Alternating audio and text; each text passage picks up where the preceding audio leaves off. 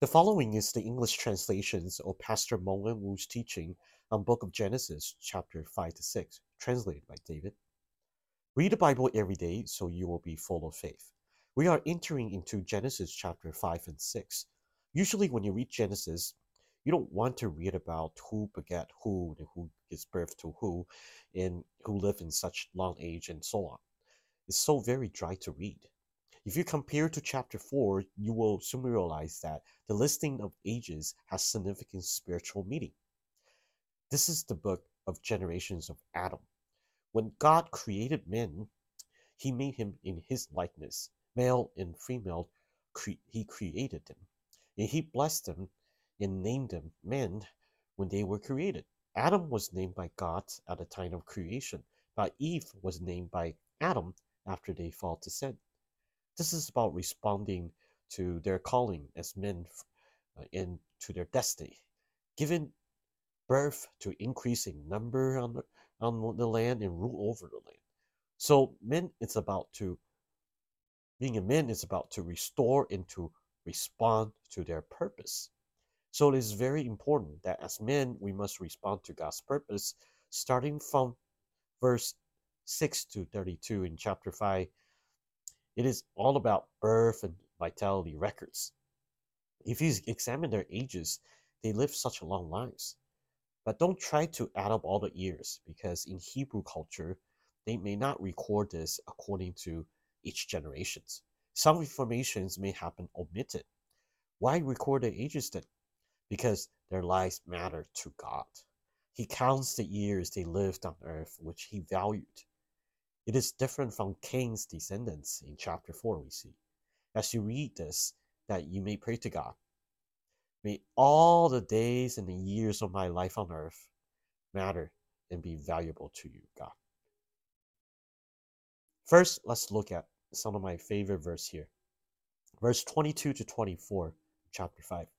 Enoch walked with God after he fathered Methuselah, 300 years, and had other sons and daughters. Thus, all the days of Enoch were 365 years. Enoch walked with God, and he was not, for God took him. Now, here, took him, meaning God took Enoch with him to heaven and walk with him. So, family, we need to pray. On earth, I can father children and work all these chores, at home, taking care of family. But if you walk with God, all the days he will regard. All the days that you're on earth, he will regard. Dear brothers and sisters, maybe as soon as you wake up in the morning, you will just get busy with your job, getting ready to go to work. Your boss may give you so much work and so much to get busy with. And on weekends, you're just feel like you're busy with house chores. Sisters, perhaps every day that you're just busy around your children, take them and pick them up from school, help them with their homework and after school activities. And you know what? You're just like Enoch, taking care and fathering children. In the whole Bible, only Enoch and Elijah were taken by God before they died on earth. It is possible, before the biblical millennium comes, that you could be raptured by God. In Matthew's, as it comes to close to the end of the age, when before Christ returns, men will continue to get married, eat, and drink. We'll all do the same busyness with work, raising children and all. But we need to know that we shall walk with God. So our lives, God will take us. So every year and every moment is remembered and recorded by God. This is what is so important about chapter 5. The second half of it, verse 21 says that, and call his name Noah, saying, out of the ground that the Lord has cursed, this one shall bring us relief from our work and from the painful toil of our hands. Curse and relief both appear here. Seth's descendants from Enosh to Noah walking with God. Here we see God's relief or comfort from work, and we shall receive peace. The biggest difference out of all of the painful toil or busyness, there is relief from God. You must pray to the Lord like this: my life before you, God, is valued and is highlighted. Even out of the busyness, and I will still walk with you. And we pray for our future generations. Our children can be relieved by the labor of our hands. The relief reference here means that the curse can be stopped. Why is there labor in hands and with all these painful toils and busyness? Because it is a curse after they sinned. But we can be relieved by God, so our generations and children can walk with the Lord. He can make our hands work in a life worthwhile with glory. It's not just about serving, participating in ministering in these spiritual things. But even when you are doing house chores, God's relief, provision, peace, and even blessing can remove all these curses. These curses will no longer happen in our future generations. So our prayer are so very important. Ourselves and how we can grab hold of God's will. Starting today, our children can live in God's presence. God bless our children in our future generations. They will live in your presence and walk in your light. Your comfort will come. Curses will be removed. Let's look at chapter 6. It talks about the origin of sin. God wants to restore and reset creation. From verse 1 to 8, you see a generation in sin. Especially now that we're in an end time, how do we live in the presence of God?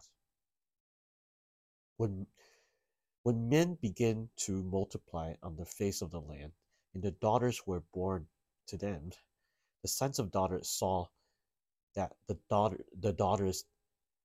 sons of God saw the daughters of men were attractive, and they took as their wives any they choose. Then the Lord said, my spirit shall not abide in men forever, for he is flesh. His days shall be 120 years. There is a secret to walk with God here, see this verse. That is to have his presence dwell in us. This is what you can pray today. God, your spirit take charge in me. Your spirit dwell in me and lead me. You see, in verses 1 to 2, sons of God took daughter as their wives. What does that mean exactly?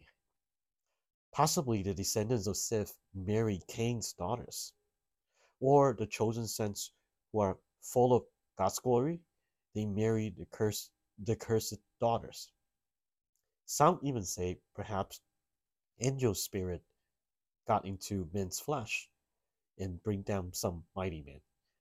No matter what it is, the important thing is God's spirit has to be in control in us. We need to pray that Jehovah's Spirit has control over us. That we need to pray for our next generation, our children's education and work, and even their marriages. That Lord, you're in charge. Don't let the flesh take control. And God's Spirit can't dwell in you. Let the Spirit to lead us for every decision. Sif's descendants are godly, so their labors were comforted by God, and the curses are relieved. When their flesh took over, they would take their daughters of men as wives, so God's Spirit left them often. So temptations and fleshy desires will affect our next generation.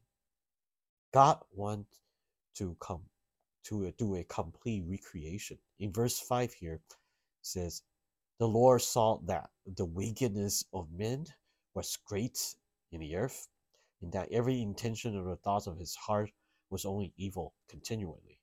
Even though men ate the fruit of tree of knowledge good and evil, but he can control himself to live in a godly good life. Can control his thoughts to be good either. In verse 7 it says, so the Lord said, I will blot out men who I have created from the face of the land, men and animals, and the creeping things and the birds of heaven, for I am sorry that I have made them. That sorry here means regret and sadness. God is sad because men did not step into our destiny, calling. and trust that he has given us. You can see in the verse order listed here, man, animal, and creepy things and birds is reversed. All other things that are created for men. And once men fail to live in their destiny, all these other things created are worthless to God. You may say, God is so cruel. What sin have these animals committed? Why wipe them out? It is mankind who sinned. Why are they being punished? But God's heart is that all other things created are for mankind. If men do not respond to our calling and destiny, thinking about Him, and living a godly life, all things will be recreated. So you can pray today that my house, my money, and all are given to me by you, God. Let me live in your calling and destiny. Lead me into your work and guide me into your heart's desire and lead me into your ages. All you have given me has great worth. If we're not living it right, Lord, reset me so I can return to you. Now in verses 9 through 22 begins to command, and commit. If we follow him in all the shakings in life, and we will be protected. In verse 9 it says, there are the generations of Noah. Noah was a righteous man. Blameless in his generation. Noah walked with God. So crimes will increase. Warfare will continue to increase. And more sinning age will come. But if you walk with God, he shall protect you. In that generation, God flooded the whole land to restore. In this end of age, God will also purify the entire land. Why do we have to read the Bible and why do we serve? We need to draw close to God just so that we can learn to walk with God, understand his command. In the process of building the ark, there is a certain structure and specific measurement that God given. It has to be 3 levels, and windows opening above, one door, and all kinds of animals will go in. God is doing one thing here, keeping the remnants and keeping the remaining species, with only one window that opened up above. So when the shaking comes, then we must look up. God will protect us.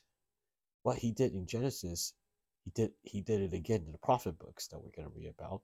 So don't worry about that our family is not saved, or our past, our work, our finances, our house and car. What will happen? Someone who walks with God, he will protect all that is yours. In verse 22, Noah did this. He did all that God commanded him. 4 times God commanded him. Noah did them all. So how do you do all that?